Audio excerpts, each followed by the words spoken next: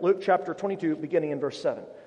Then came the day of unleavened bread, on which the Passover lamb had to be sacrificed. So Jesus sent Peter and John, saying, "Go and prepare the Passover for us, that we may eat it." They said to him, "Where will you have us prepare it?" He said to them, "Behold, when you've entered the city, a man carrying a jar of water will meet you. Follow him into the house that he enters and tell the master of the house, 'The teacher says to you, where is the guest room, where I may eat the Passover with my disciples?' And he will show you a large upper room furnished. Prepare it there." And they went and found it just as he had told them, and they prepared the Passover. And when the hour came, he reclined at table, and the apostles with him. And he said to them, "I have earnestly desired to eat this Passover with you before I suffer. For I tell you, I will not eat it until it is fulfilled in the kingdom of God." And he took a cup. And when he had given thanks, he said, "Take this and divide it among yourselves. For I tell you that from now on I will not drink of the fruit of the vine until the kingdom of God comes." And he took bread, and when he had given thanks, he broke it and gave it to them, saying, "This is my body, which is given for you. Do this in remembrance of me." And likewise the cup after they had eaten, saying, "This cup that is poured out for you is the new covenant in my blood. But behold, the hand of him who betrays me is with me on the table. For the Son of Man goes as it has been determined, but woe to that man by whom he is betrayed." And they began to question one another, which of them it could be who was going to do this. This is the word of the Lord. So these verses tell us about Jesus' last meal, about Jesus' last earthly meal before he's put to death on a Roman cross a couple of thousand years ago. This meal is famously known as the Last Supper. Even if you're not a follower of Jesus, you've probably seen Da Vinci's painting of it. You've probably heard of this meal. It's the Last Supper because it's the last meal of Jesus, but it's also, at the same time, the institution, the beginning of the most important meal that we share together as Christians, the Lord's Supper, or the Eucharist, or communion. So that's going to be our topic this morning. And I want to begin by asking you a question. If our church stopped celebrating communion tomorrow, what difference would that make in your life? If we never celebrated communion again in worship, what difference would that make in your life? I wonder if you've ever considered communion from that perspective. What exactly is happening when we come to this table each week? Why do we do it every week? Is it doing anything? Is it doing anything in our lives? You know, of course, I'm a pastor, so I've got to give you the answer. The answer is yes. It's a profound yes. Yes, it would make a massive difference for the worse in your life if we stopped celebrating communion at Christ Church.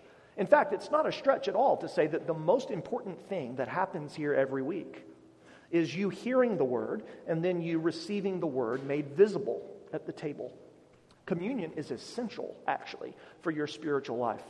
Listen to Henri Nouwen. He writes this: "The Eucharist is the heart and center of being the church. Without it, there is no people of God, no community of faith, no church."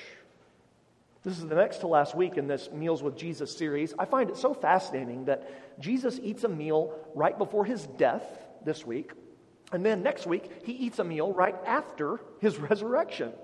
He continues to use food and drink to teach us about himself, and to teach us about his love. And of course, the main way he does this is through the supper, through this communion meal. So I want to explore with you this morning, using these verses from Luke, the meaning of the Lord's Supper, by looking at 4 points from this story. You can maybe think of it as 4 directions. 4 directions that the Lord's Supper looks. That'll be our outline today. We'll see the Lord's Supper looks backward, downward, forward, and outward.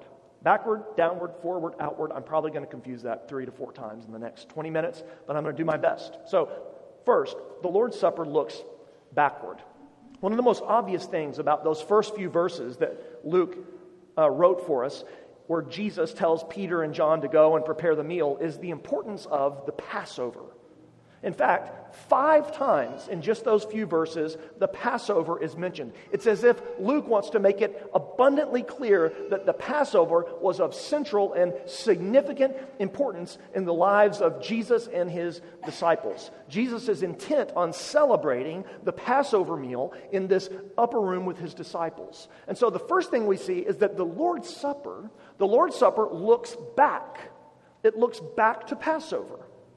So what is Passover? If you're not really familiar with the Bible and with the story of the Old Testament in particular, you might not know what that is. So let me briefly explain it. You can read about Passover in the second book of the Bible, the book of Exodus. In Exodus chapter 13, we read about the actual Exodus, where God rescues the people of Israel out of their slavery in Egypt. This is like the great redemptive act of the Old Testament. The act that all Jewish people, even to this day, look back on as the thing that formed them as a people.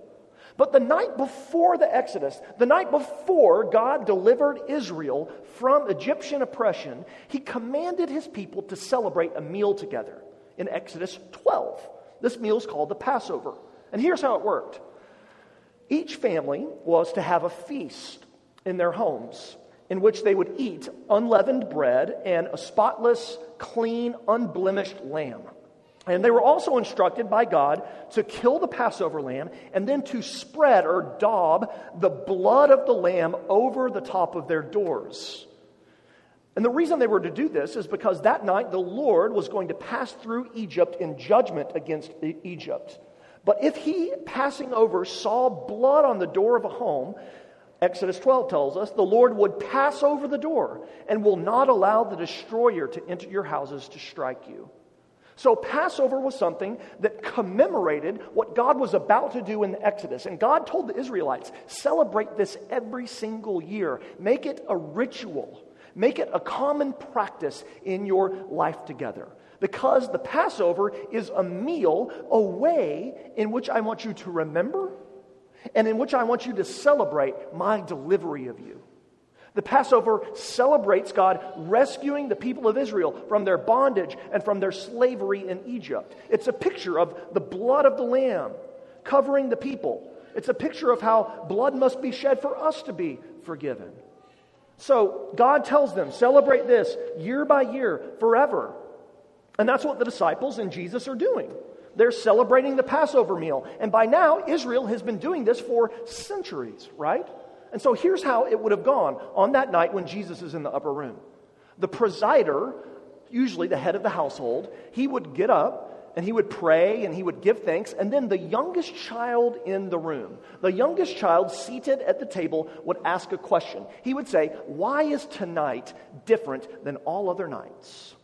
Why is tonight different than all the other nights? And then the presider would explain what I just explained. He would explain the meaning of the Passover. And usually he would use like Deuteronomy chapter 26, where we read, our forefathers were slaves, but God looked upon their affliction. Or Deuteronomy 16, this bread is the bread of our affliction. Now think about that in this context. Jesus is presiding over this meal. And Jesus picks up the bread, as was the custom, and he picks up the cup, and he begins to speak. But he says things, listen, he says things that must have absolutely astonished the disciples. He changes up the ritual. He changes up the liturgy. He says new things. Basically, he says, this is what Passover is really about. I am the Lamb. The bread is my body. I'm going to eat the bread of affliction so that you can eat the bread of satisfaction. This cup is my blood, and I'm going to drink the cup of God's wrath so that you get the cup of salvation. This cup is the new covenant in my blood, he says. So Jesus is saying the Lord's Supper is the new Passover. It's the fulfillment of the Passover. In the Old Testament, the Passover meal came the night before their deliverance from bondage in Egypt, right? And in the New Testament, the Lord's Supper, this Last Supper, comes the night before our deliverance from bondage. Not to the Egyptians, but from bondage to sin and death and darkness. Jesus is saying, I am the Passover lamb. My blood is going to be spread over your lives. And the Lord is going to pass over you and redeem you from your empty and hopeless way of life. In fact, this is really the clearest explanation that Jesus gives us in all the Gospels about the meaning of his death. The supper is a celebration of the central act of history, the cross of Jesus Christ. So it looks back to Passover, and for us it looks backward to the cross. So what does that mean? It means for you that the Lord's Supper, when you come and take it, is an act of remembrance. It's a memorial. It's definitely more than that, but it's certainly not less than that. And it's celebrated regularly to remind us of what Jesus Christ, the Lamb of God, has done for us at the cross. He's forgiven us of our transgressions. He's redeemed us from slavery to sin and to death. He has done it freely of his grace and mercy, not because we've deserved it or earned it, but because he is infinitely loving towards you, his people. You know, if you have school-age kids, it's likely that at some point in their education, they're going to learn at least part of the Gettysburg Address. I mean, we probably learned this as kids, right? The Gettysburg Address is routinely reenacted in schools throughout the United States. Often we'll dress up as Abraham Lincoln and have our nice hats on, et cetera, et cetera, et cetera. Why do we do this? What's the effect of this long-standing practice? Well, the effect is that it shapes generation after generation of young Americans. It reinforces American values, hopefully values of freedom and democracy. And that's how the Lord's Supper is intended to work for the church. Each time we participate in it, we're shaping those who are to come after us, and we're being shaped ourselves. We're being reminded of the cross. The table it's salvation enacted. It reminds us that our sin is atoned for, that we are free, that we're acquitted, that we're adopted. So when you come to the table, when you come today in a few minutes, and when you come every week, come remembering and believing. Believe that you're loved by God and that God proved that love for you at the cross of Jesus. The table looks backward. The Lord's Supper also, secondly, looks downward. What do I mean? It looks downward in that it shows us that God is the one who initiates redemption. God comes down to us in the person of Jesus. The Lord's Supper shows us that God comes down, and actually the Lord's Supper is, in a mysterious way, God coming down to continue to give us grace. Look at the story again. I mean, did you notice once you get to the Last Supper that Jesus is overseeing and Jesus is in control of everything that happens? Did you notice that? He knows who the disciples should ask. He tells them exactly what to say. And when they sit down at the meal itself, look at what happens. Jesus is doing everything here. Even if you just look at the actual language, the subject of all the verbs, there in verse 19, he took the bread. He gave thanks. He broke it. He gave it. He said. What that means is that it's Jesus who initiates. It's Jesus who blesses. It's Jesus who breaks. It's Jesus who gives himself as a gift to us at the supper. You could sum it up by saying that the host of this meal is Jesus. The host of this meal is Jesus. The supper's direction is downward. It is a meal from our saving host to us. Jesus says, take this, eat this, drink this. At the heart of the gospel, we are essentially receivers. At the heart of the gospel, we are essentially receivers. I'm reminded as I think about this of when our kids were very, very small and just getting to the point where they were starting to eat, solid foods. And as you know, as you parent your children as they begin to grow up, that is a moment of utter dependence on the part of your children. You sat them in the chair and you hope you've strapped them in correctly so that they don't fall, which is always a challenge for the dads especially. And you give them their food and you cut up their food and you spoon their food into their mouths and you wipe their faces and then you change their diapers afterwards. You do everything for them. The children they're essentially receivers. You're cutting the food, you're feeding them the food, you're cleaning the food up after they eat. That's what the Lord's Supper is saying to us. Jesus is the one who does everything for us when it comes to salvation. Even the idea of the supper itself teaches us this. I mean, why does God ask us to eat and drink? Why do we ingest something as a sign of the downward mobility of God? The supper means that God wants to be close to us. That God wants to be Emmanuel. He wants to be near us. That's why he gives us something physical, something we can take in. Jesus doesn't say, tell each other about what I'm going to do for you. He wants us to do that. But he also wants us to literally take it in through food and through drink. The Lord's Supper is a physical extension of the spiritual proclamation of God's one way of salvation in Jesus. The supper is like a tactile, eatable, tasteable, smelling word.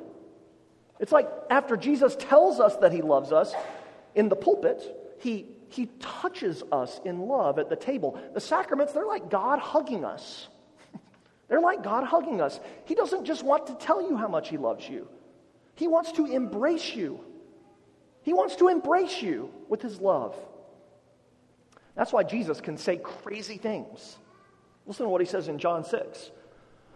Whoever feeds on my flesh and drinks my blood, how weird is that? Has eternal life. And I will raise him up on the last day. For my flesh is true food, and my blood is true drink. Whoever feeds on my flesh and drinks my blood abides in me, and I in him. Now that language, if nothing else, shows us, listen, it shows us how entirely Jesus wants to become one with us. How much he loves us, body and soul. Listen again to Henri Nouwen. He says, Jesus is God for us, God with us, God within us. Jesus is God giving himself completely, pouring himself out for us without reserve. Jesus doesn't hold back or cling to his own possessions. He gives all there is to give. Eat, drink, this is my body, this is my blood, this is me for you.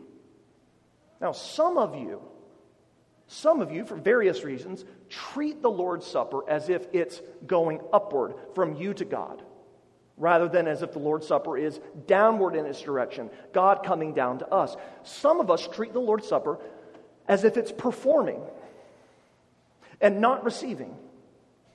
That's one of the big problems with the Roman Catholic view of the Lord's Supper. They essentially see it as a sacrifice. What is a sacrifice? A sacrifice is us offering something up to God.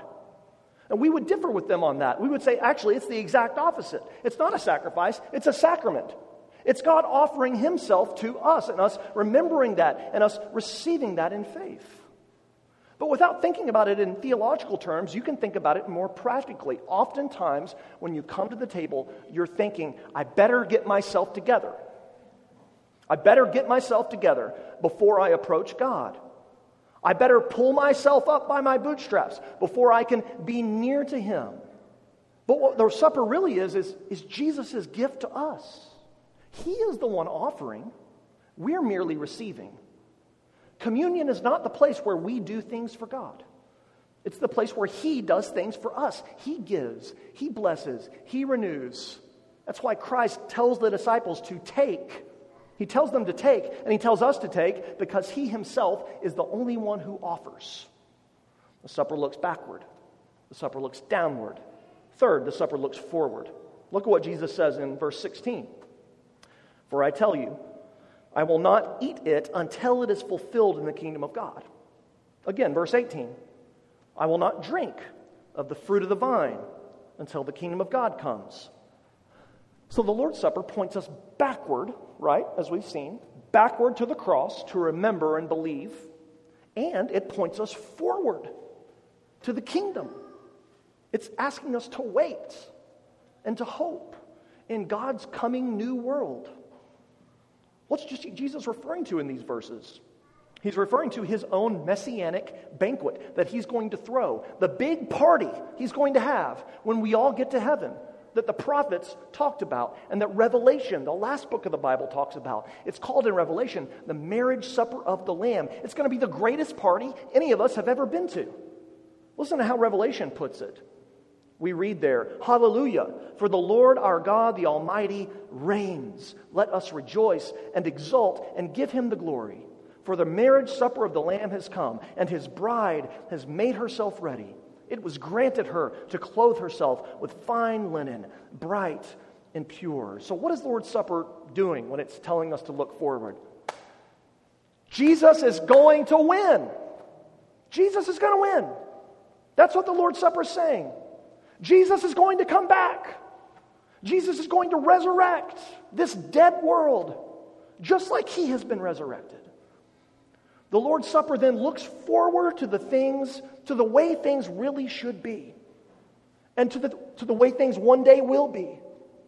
It looks forward to when Jesus is going to right every wrong, when he's going to fulfill all of our hopes, when all evil and pain is going to be stomped out of existence forever.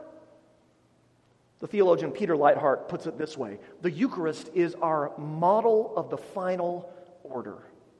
It's a microcosm of the way things really ought to be. And so, let me talk to you practically.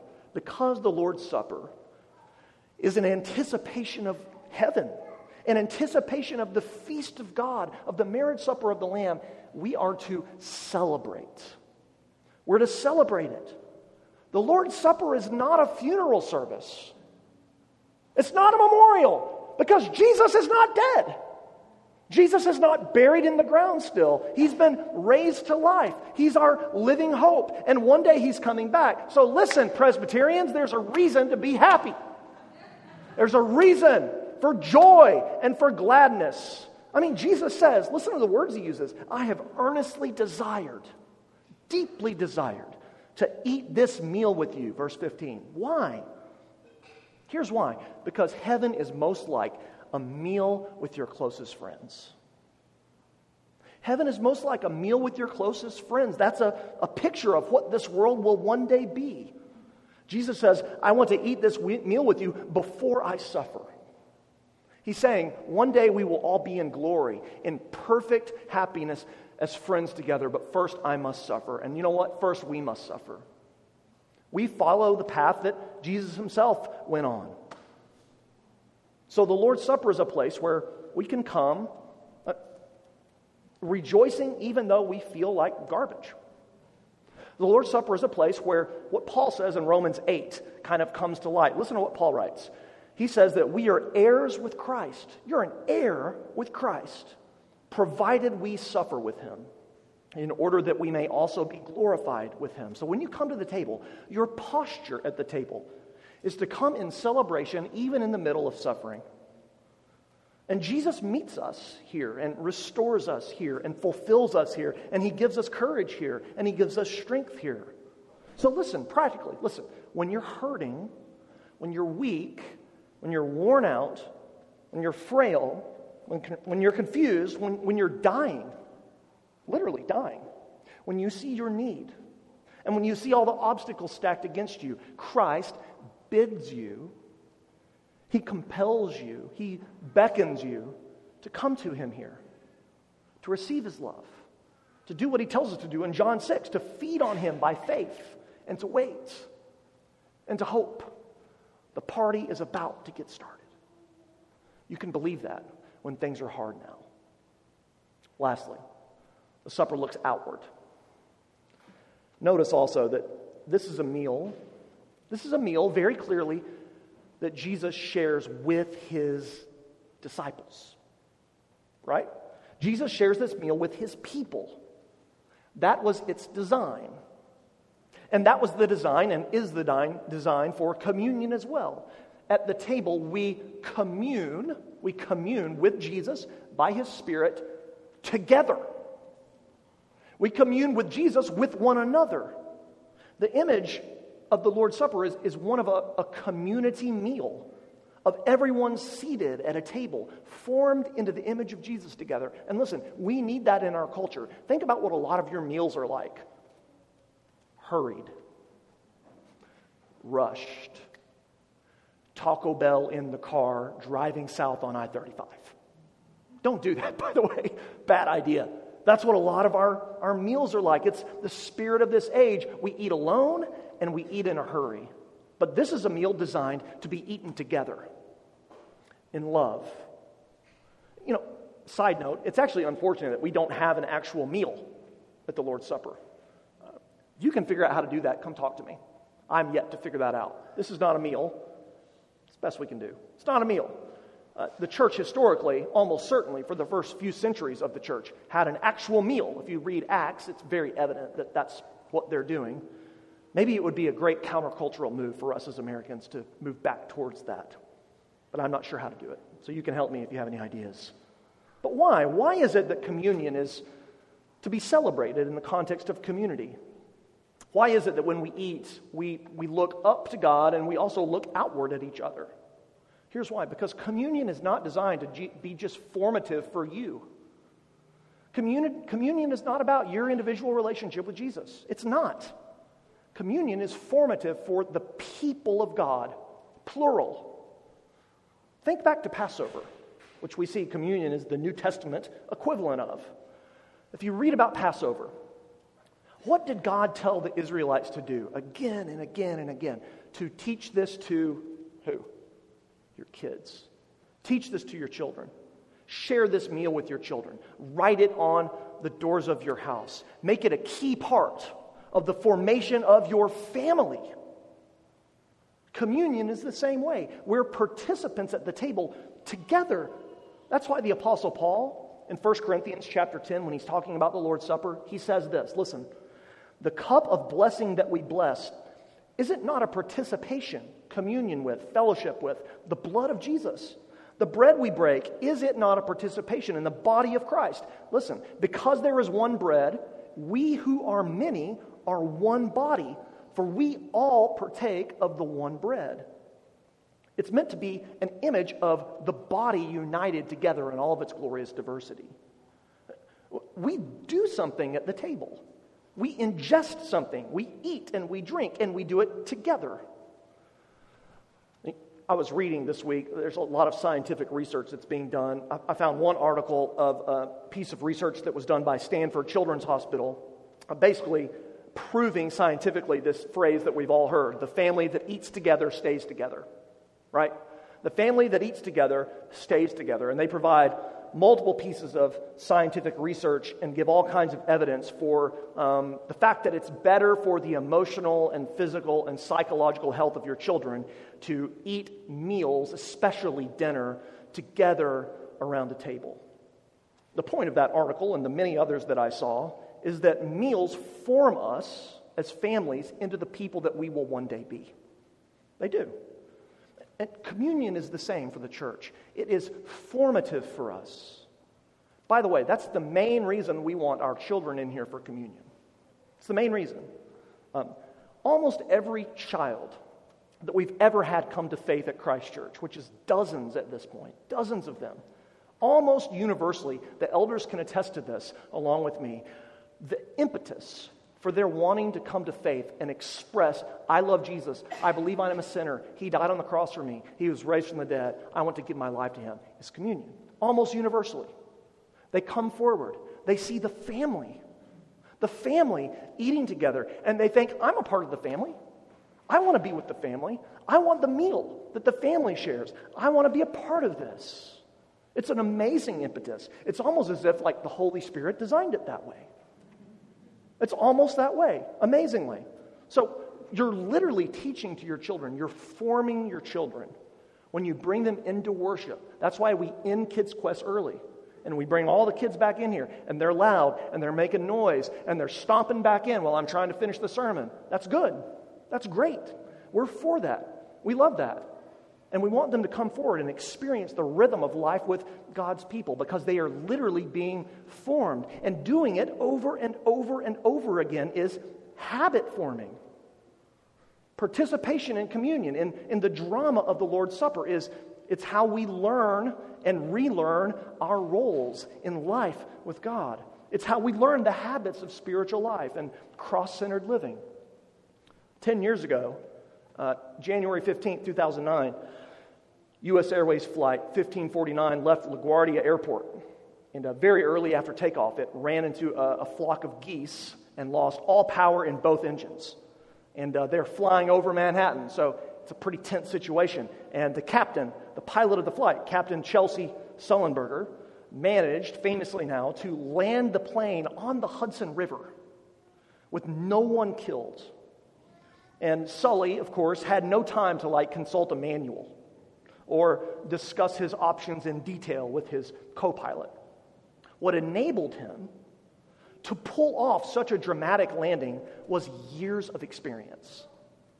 It was habits that in the moment of crisis, he had learned and kicked in. And the pilot brought everyone down safely.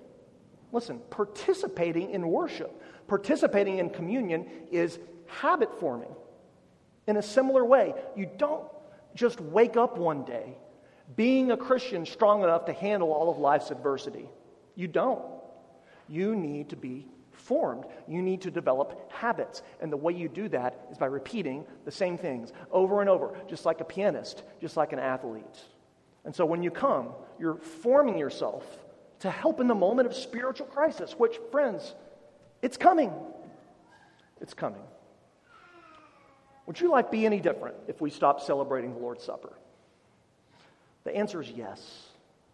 The supper is one of the key ways Jesus explains the meaning of his death. So it teaches us. It's one of the ways that the Holy Spirit fellowships with us. So it grows us. It's one of the ways our church family is formed in faith and in love. So it equips us.